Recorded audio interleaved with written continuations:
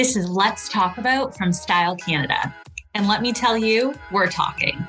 Let's face it, we talk a lot. We talk about things we love, hot topics, and anything in between. But what about the things we don't talk about? What about the things we want to know but don't know how to ask? Don't worry, we've got you covered. Let's expand our horizons. Let's talk about it. Hi all and welcome. This week we're talking about size inclusivity with Hilary MacMillan. Canadian fashion designer and creator for Namesake line, Hilary has focused her design on leading the affordable, cruelty-free, and size-inclusive womenswear space. Her signature pieces include trench coats, bomber jackets, and high-waisted sets. Once upon a time, Hilary attended UBC and subsequently trained at the Blanche Macdonald Fashion School, refining her skills to become a technical womenswear designer. Holding her passion and values close to her heart, Hilary has continued to consider women's issues and animal welfare, keeping these ideals woven into the fabric of her brand. Hilary, it's so nice to see you again today. Thanks for being here with us. Thanks for having me. Really excited for today. Yeah, us too. It's been a little while. I think the last time I saw you was probably like 10 months ago when things were a little a little bit better. Yeah. A little bit better that brief period. Yeah. And I think, we would have seeing fall, winter, I think. It was like a holiday capsule. And it was always been a fan. So excited to have you here. I'd love, I know I started giving a little bit of a bio, but I'd love to hear kind of your story in your own words. I know you grew up in the US, you were born in the US, right? But then came over to Canada, Ontario, then BC. So tell us a little bit about that journey. Yeah, so I was born in the United States. I only lived there till I was 3. So I've pretty much lived in Canada my whole life. Very much part of my identity, but I still get the perks of being an American citizen, which right now just appears to be I can go over the border easily. But then I lived in Ontario, outside Toronto, Richmond Hill, and then moved into Toronto for high school, and then went to university out in BC, where I went to UBC for poli-sci and economics, which to me was what I was going to do with my life. So I thought I was going to be a lawyer or do some kind of like political things or be in political campaigns, because me in my early 20s was obsessed with politics. And that's kind of all I ever spoke about.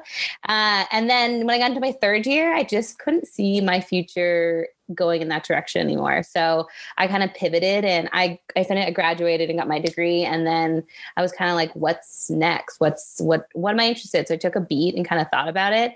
And Blanche Macdonald had a program.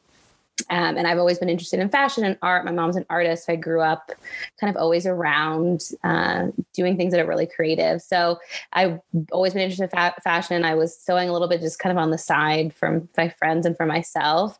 And this program was only a year long, and it was more of a technical program, not so much kind of a 4-year college degree. I didn't want to commit to that just in case it wasn't something I wanted to do. And I loved it. I fell in love with it. I fell in love with like the math behind pattern drafting and all the kind of like things that you don't see that fashion is, the nitty gritty of it. Because everyone kind of thinks this industry is very glamorous and like all fashion shows, but it is not. It is a lot of late night. I laugh at that because I'm like, it's not at all. No. And like it appears that way because like there are cool parties, but that's kind of, a very like less than 10% of the whole job. So I fell in love with that. And then my sister actually asked me to move back to Toronto to help her open a jewelry store. So I agreed to do that. And I kind of was ready to come back home. And that's kind of where it all started. And then I did that for 3 or 4 years. And then I started just as like, of my own line, let's just do this. And I was, 25, 26 around there, and kind of dived in head first. I was lucky because the biggest problem for young designers, especially this was like before Instagram and before Facebook was like a thing and before everyone kind of had their own websites. And the biggest thing is getting into stores is the hardest, getting your product in front of people. It's a little bit different now how people interact with their customers, but back in 2012, 2013, that's kind of how it was. So I was lucky that I had a store and she was willing to put my stuff in there. So that's kind of where it all started, and it snowballed from there. And here we are. That's true. First of all, I think it's really interesting that you don't have a similar journey to what I hear sometimes from other designers in terms of like not to say that you're not creative by any means, but you kind of seem to have approached it by this like scientific math mind and like with the pattern making and things like that, more so than maybe other designers' journeys, which I think is really kind of unique and interesting. And also you hit the nail on the head, which I, obviously have thought of, but not in the context of a designer, in that what a different time to be launching a brand. Like you would have had to work with like account executives and wholesale and, and now we see so many direct to consumer brands out there. And I mean, majority actually, probably the majority are direct to consumer, right? And owning their own channels. I don't know the stat, but. Yeah, especially now with the pandemic and kind of retail locations being closed for forever and access to getting your goods into stores. Also, a lot of larger stores maybe don't have the budgets right now to take on new brands or to try new, smaller designers, which is a shame in my opinion, but it's a reality. So, direct consumer is kind of the way to go. And honestly, if I was restarting out and now, that's kind of where I would go, kind of controlling your minimums, producing what you want to produce. It gets a little bit more tricky because you don't have dedicated money from wholesale if you're not doing that, which is tough, but you don't get the wholesale money till you ship the goods anyway. So it's not like you get it up front, but direct to consumer. What I love about your brand though, too, is what strikes me the most is you seem to have thought of you seem to be right for the time, I guess, right? And where we're talking about size inclusivity, we're talking about, cruelty free, we're using vegan leathers, like all those biodegradable materials, but you were doing that way before. Can you before it was cool. What made you kind of go into those areas and explore those areas? Tell us a little more about that. So for the cruelty-free aspect, it really has been, a kind of a self journey as well. Like I am no means, a size 2 or 6 or whatever. So it's always been something that I've been interested in and I wanted to do and expand on. I think I needed to be in the right space and the right time. So I'm lucky I was able to start doing it for spring 2020, that collection. And then we did it for a couple of years earlier with our varsity jackets. And then I've spoken on this a bunch of times, but I wasn't taught patterns larger than a size 14 and size 12 in school. It kind of wasn't anything that we were ever taught about. None of my books really reference how to grade up to that sizing. So it's been a lot of self-discovery and kind of figuring out how to make patterns but for larger bodies and, reading a lot of different books and talking to people and doing a million fittings. So it's really been kind of a journey for us here, especially. So that's kind of when we got to the point in 2020 when we were able to launch it fully. The other thing is, it launches in 2020, but we've been doing it since 2018. We don't get to announce it. So fashion is just we work a year ahead. But yeah, it's always been something that I wanted to do. I want to be there for more women. I think plus size women want to dress beautifully and they want to dress well. And I think it's a big miss for brands not to kind of embrace that or even kind of dip their foot in it. I think also the big conversation in the plus space is, you can't just make plus size clothing, expect plus size customers to come to you. That's just not a reality of life. So you need to really market yourself to them and show them what you have and, talk about your fits and be really open. So we're lucky that we were able to do that. And so kind of went hand in hand with it, being able to start going more into larger sizes. And then for cruelty free, I was a vegetarian for 15 years and then I was a vegan. And so it kind of has been a personal journey of mine. I was, a vegetarian and then cutting leather and cutting fur. And I felt very weird about it. It just didn't sit well. And then there's been a million documentaries and I've seen so much stuff and I just was looking into more and more and wasn't comfortable with the space. And it also was a journey because now fabric has changed so much and you're getting all these biodegradable things, like you said, and all these great vegan leathers and these options to go recycled. But kind of when I started, it wasn't really a thing. Even faux fur when I started was just really crappy. It said that really fake feel, and it's getting better and it's beautiful now. It's in just you can't tell it from real fur, but it's kind of been both of them have been a personal kind of goal of mine always. And I'm happy to be able to do it now. So yeah. No, it's super impressive that it can kind of be combined into one entity with that is your brand. And, just touching on the cruelty-free material for a second, I have one of not one of the bomber jackets, the motorcycle jacket, and it's a faux leather. And I get so many compliments on it. And the other thing I would say that I really love about your line,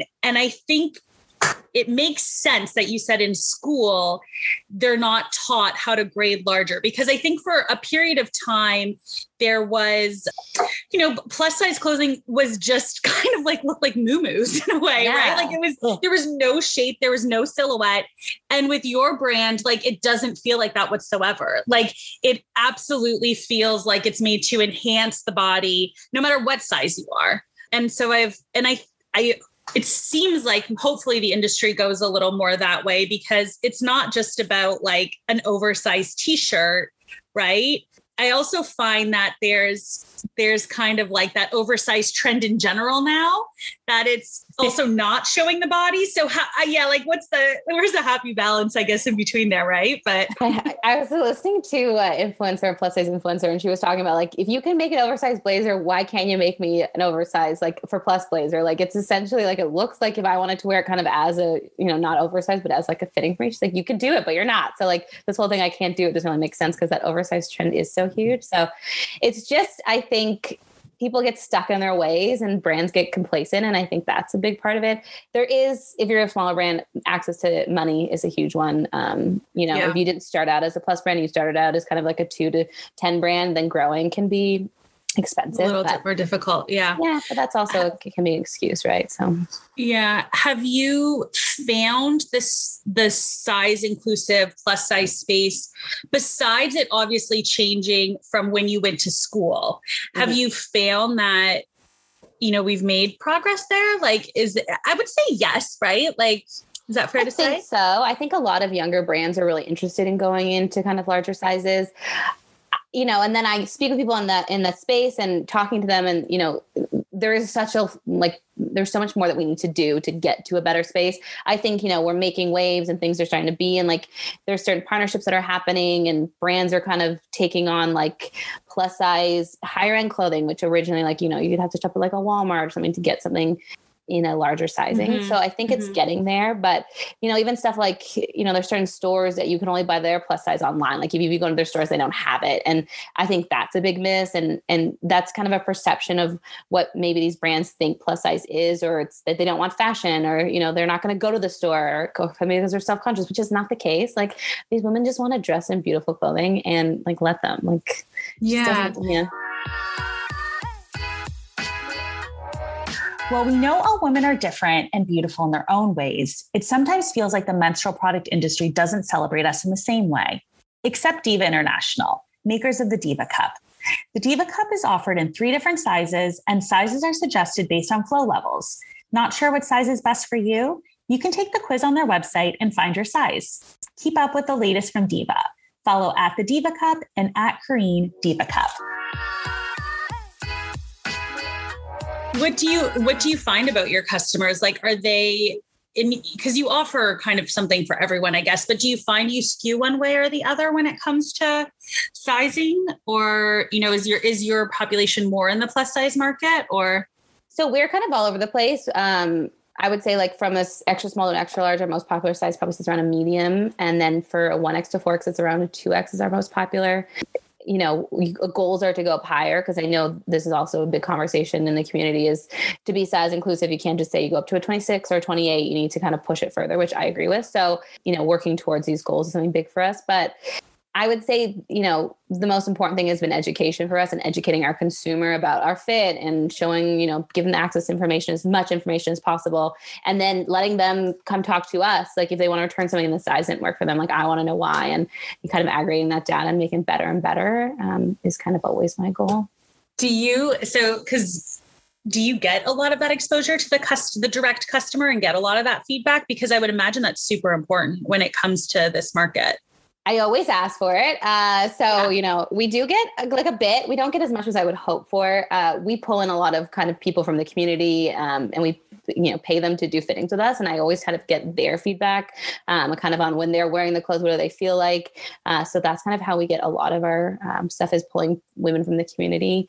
And, not just someone that's like 6 foot tall and, the perfect proportions of a plus size person. And, you want someone who carries their weight differently, because everyone carries their weight in different spaces. So you want to try on as many bodies as possible. Well, I think that's really interesting, right? Is that you can see someone who maybe and they always have those comparisons of these people all weigh the same, but their bodies look so different. So how do you design for something like that? Right? Like, how is it possible for one piece to accommodate everyone's body type? Probably, maybe not. I think that's a reality of it, right? Yeah. Even if you're a size 2, not every size 2 is going to want to wear the same thing. Yeah.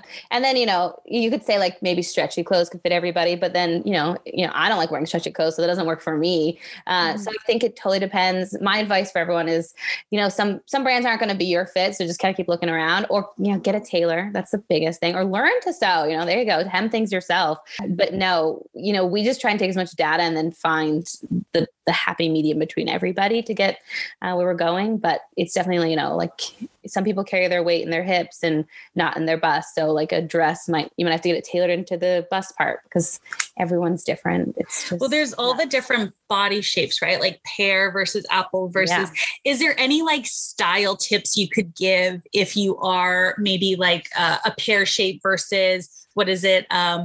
More of a rounded pear. Yeah. Is there kind of tried and true things that you can share? So there definitely are like certain style techniques you can use. So like if you're pear, they always say like accentuate your waist. So, get something high waisted and, show off your shoulders and your arms because that's generally the smallest part of your body. And if you're apple, you want to, wear tighter pants because you usually have smaller legs, and then wear like a more oversized shirt. But I also think that, you wear things that are flattering to you. So like there are certain tried and true things I think you should do, but also like have fun with fashion. And I don't think you always have to look like a perfect, hourglass or the version of that to like love fashion and be wearing what you're wearing. If you want to wear like an oversized mini dress that's like got huge puffy sleeves, but you're an apple and they say that's not really what you're supposed to wear, like who cares? Just wear it and like love it. Like, you feel good in it, right? Yeah. I don't know, this dressing for your body type thing. It doesn't really, like, I think some people love it and that's great. I'm like, it's not something that I necessarily subscribe to always, but. Well, and I think the message too is obviously like loving yourself and loving your body. And you are so big on female and women empowerment. Can you tell us, I feel like I know a little bit of what you've done in that space, but I'd love to go into that and give you some time to tell us about what you've done. Because you've done some amazing, not only collaborations, but give backs to organizations and things like that. Yeah. So I went to the Women's March in Washington. When was this? Like maybe 3 or 4 years ago, maybe 4 or 5, whatever. I'm old. I don't even know what year it is. Right. I keep writing 2020 down and it's not 2020. So I went to the Women's March. One of the first ones in Washington with some of my friends. And it was like the most beautiful, like, support of women empowerment and like seeing everyone there together and these conversations that were starting. And there was like 100 million signs. And it was just this kind of like beautiful display of unity for women. And I've always been all about that. I am a big proponent of equal rights and, women asking for what they deserve and pushing themselves in their careers and, all these different kind of things that we as women want to do, breaking the glass ceiling. So it's always been something that I've been interested in. And I always wanted to tie it into my fashion a little bit. And I was kind of figuring out ways to do that. So then comes Women's March. And I like loved how everyone was kind of wearing it on their sleeve and they were kind of unapologetically shouting from the rooftops that they were feminists. And that's always been something that I like doing. So we created like a line of varsity jackets and it didn't seem authentic to me to create something without giving back to women and giving back to our community, especially I'm all about local and, kind of support the Canadian economy. So I wanted to give back to especially Canadian charities. So we created these ones to start off with feminists and equal pay and girl power. Those were not even girl power. What was the third one? I don't know, there was a third one. And then it's kind of snowballed into a whole bunch of other different ones. And then, we reimagined them in 2021 at the beginning and did a collaboration with the Birds Papaya. And she picked a saying. And then, so with those, we've been able to give back 50% of all of our profits to Up With Women and Black Women in Motion, which are Toronto-based charities, but help across Canada. And they really support at-risk women in the community. Both do slightly different things, but the goal of it is to support women. And so they're great, amazing charities. Everyone should go check them out. But I don't know, it just seemed like something I always wanted to do. So I was lucky that I was able to. Yeah, I didn't realize that came from the Women's March. That kind of makes sense now that you're saying it. And didn't you have some great celebrities wearing them as well? Yeah, so we have Don't Tell Me to Smile, which is a tried and true favorite of mine, just because even today some men don't get it. So, wear that out there. And Victoria Beckham wore it, which I think is really on par with her brand. Yeah, that's perfect match there. Yeah, right. So we were really excited when she wore it on City Line. So it was really, really awesome. That's so fun.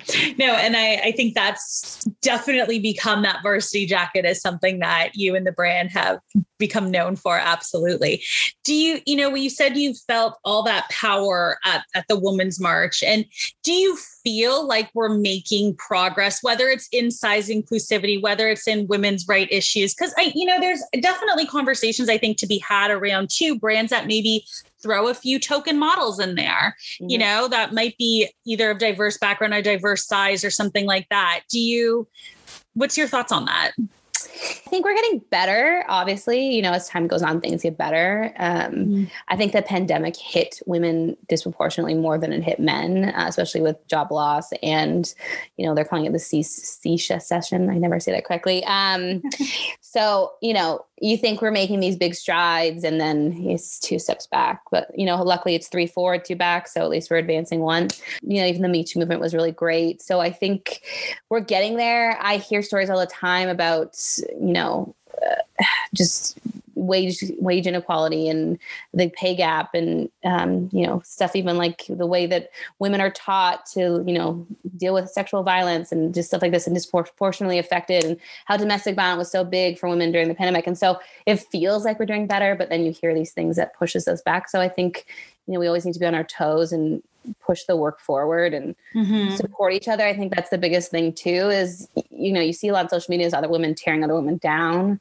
And I think that we need to be here to support each other and, give space for voices. I think that's really important. And then diversity, to be a feminist, you have to understand that intersectional feminism is huge. And to understand that there within the feminist space, there is disproportionately affects, Black women, Hispanic women more than white women, and in terms of wage inequality and so that. So I think that's really important if you're kind of talking in the feminist space and, and you're part of that community.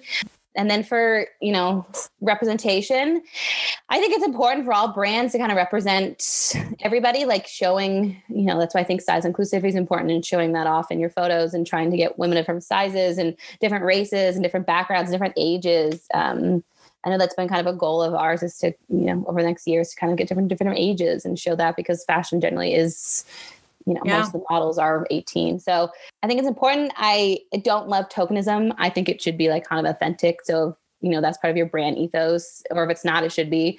So, take a hard look if it's not, but I think, you should just be representative. With fashion weeks in full swing, it is out with the old and in with the new. Now is the time to get caught up, even with your period products. The Diva Cup is a top-selling menstrual cup brand worldwide with over 750,000 plus 5-star reviews on Amazon. Made from 100% medical-grade silicone, it is a durable, waste-free option for periods. And just like Hilary's extended sizes, the Diva Cup is made in 3 different sizes to accommodate any flow level. To learn more on how the Diva Cup is made and why to make the switch, check out their website, divacup.com. Yeah, I think it's interesting. My best friend and I were having this conversation a little while ago, and I guess the first step is showing more representation in even if that really honestly is just on Instagram, or which could be seen as tokenism, definitely. But at the same time, I think of myself as a young girl, and I don't know if we're about the same age, maybe, but do you remember the Young and Modern magazine and you never saw diversity in those things. So the fact that at least, at the minimum, we have channels like Instagram where we can see that we're not all skinny, white, blonde women is to me a little bit of progress in a generation. At least there's other images out there. But yes, when it comes to a brand and a company perspective, absolutely kind of understand what you're saying. And I think though, as much as there is some of those images, I don't know if it's just because I'm in the world a little bit more now, but the beauty industry, maybe I'll say specifically, my gosh, in terms, the other day I was buying this lash like a lash serum. And that was like a primer to my mascara. And then it's like, you know, a primer to the top coat and I'm like, oh my gosh, how many things we're selling women when it comes to, you know, maybe not size inclusivity, but just body image in general is like alarming. Yeah. I also think the pandemic, like everyone kind of went online to promote stuff. So it's like in our faces even more these days, but you get like a million things, like look at these different Spanx, look at those, like, you know, whatever, and all these face stuff. And, you know, we're all guilty of using it, of course, you want to feel good about yourself in whatever way that is, but it is a little bit in your face. But, you know, Instagram's been great. Like, you know, I'm so happy it's here. As much as there are trolls and there's haters, there's also like this huge community of women coming together through Instagram and connecting with each other over you know, people might live in like the States and LA, and someone in like Nova Scotia is connecting with different communities. So I think it's really great for that and fostering, you know, representation. So yeah, I agree with you. Instagram's a great like tool. Are you able to bring together your community, like your brand community at all right now, whether it's virtually or I'm sure in person you're able to in the past, but are you able to do a lot of that? It's harder, I would say. We kind of connect with a lot of people like over Instagram. So like we get a ton of DMs and we try our best to kind of engage with everyone that we can. It's kind of like it's gone to little things like asking people their opinions on little quizzes and sending out like emails and asking people their opinions and trying to connect that way. But it's tougher. Yeah. It's easier kind of in person, but that also limits you then to only kind of people within Toronto as well. Whereas the global community now, so it's a little bit different. Yeah. Yeah. And so for the, you know, this rest of this year, I guess, what do you guys have coming up? Woo, we got a lot of stuff. We kind of changed our whole strategy when 2020 kind of hit us. Okay. Yeah. So we kind of focused more direct to consumer. We were doing like about 50-50 wholesale consumerism, direct to consumer. And so we've changed it a little bit to focus more onto consumer. So with that, it's more drops and more mini collections. So we're working on 6 this year instead of our like standard 2. Oh, wow. Yeah. So they're more smaller. They're not like as big, but, to just create things that are exciting for the customer. So we're releasing our second lounge pretty soon. And I'm really excited. I'm a huge fan of outerwear for fall. I think fall. I love your outerwear. Yeah. Oh, it's amazing. I remember some of those pieces. It's just to me such a great, I'm like not always dressing the most colorful. I wish I did more, but I always like really out loud outerwear. It's kind of just something that I like feel comfortable with, where I'm wearing like all black underneath. So we're doing like a coat edit this year and we're launching it in October. So that'll be kind of more, you know, just coats and for winter, which we're really excited about. Whereas before we kind of absorbed that into our fall collection and didn't release as many. So it's also more relevant. You know, we're in Canada and it's freezing. So it's cold. Yeah. Are you seeing, it's cold. Are you seeing people? Cause you know, I think there's been a lot of talk about the fashion system, and you mentioned you used to do 2 collections. Now you're doing 6. Are your customers gravitating towards that? Is it working for you from a business perspective? Yeah. So 2020 was pretty good for us, which, you know, is, you know, hard to sometimes say just because so many people had a hard time, but we saw a big uptick in growth.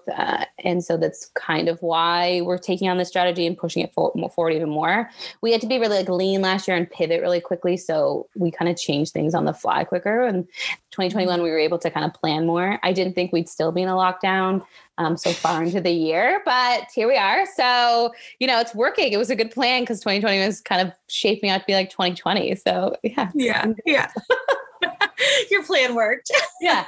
Finally, right? Yeah. Well, I'm so excited to see that outerwear coming out. I mean, I love the one jacket, and I know from that last collection that I saw anyway, there were some beautiful pieces. So excited for that. Yeah. Thanks. Well, thank you so much for being here with us today, and we're definitely looking forward to continue the conversation on Style Canada and see what you have kind of coming up next. Thank you for tuning into this conversation. We will have a brand new one on a brand new topic every Monday. If you were intrigued by anything in our conversation, we encourage you to talk about it. Tell a friend, post on social media, take action in your very own way. Subscribe to get the newest episode at your fingertips as soon as it drops. Until next time, check out Style Canada, a disruptor in the media for its community of inquisitive style seekers. You can find us at style.ca or on social media. Just like this podcast, Style Canada is not just about style. It's about living a lifestyle that leaves people open to evolution and opportunity. This episode was hosted by Elise Gasparino, produced and edited by Alia Ballas. The music credit goes to Raspberry Music and was brought to you by Style Canada.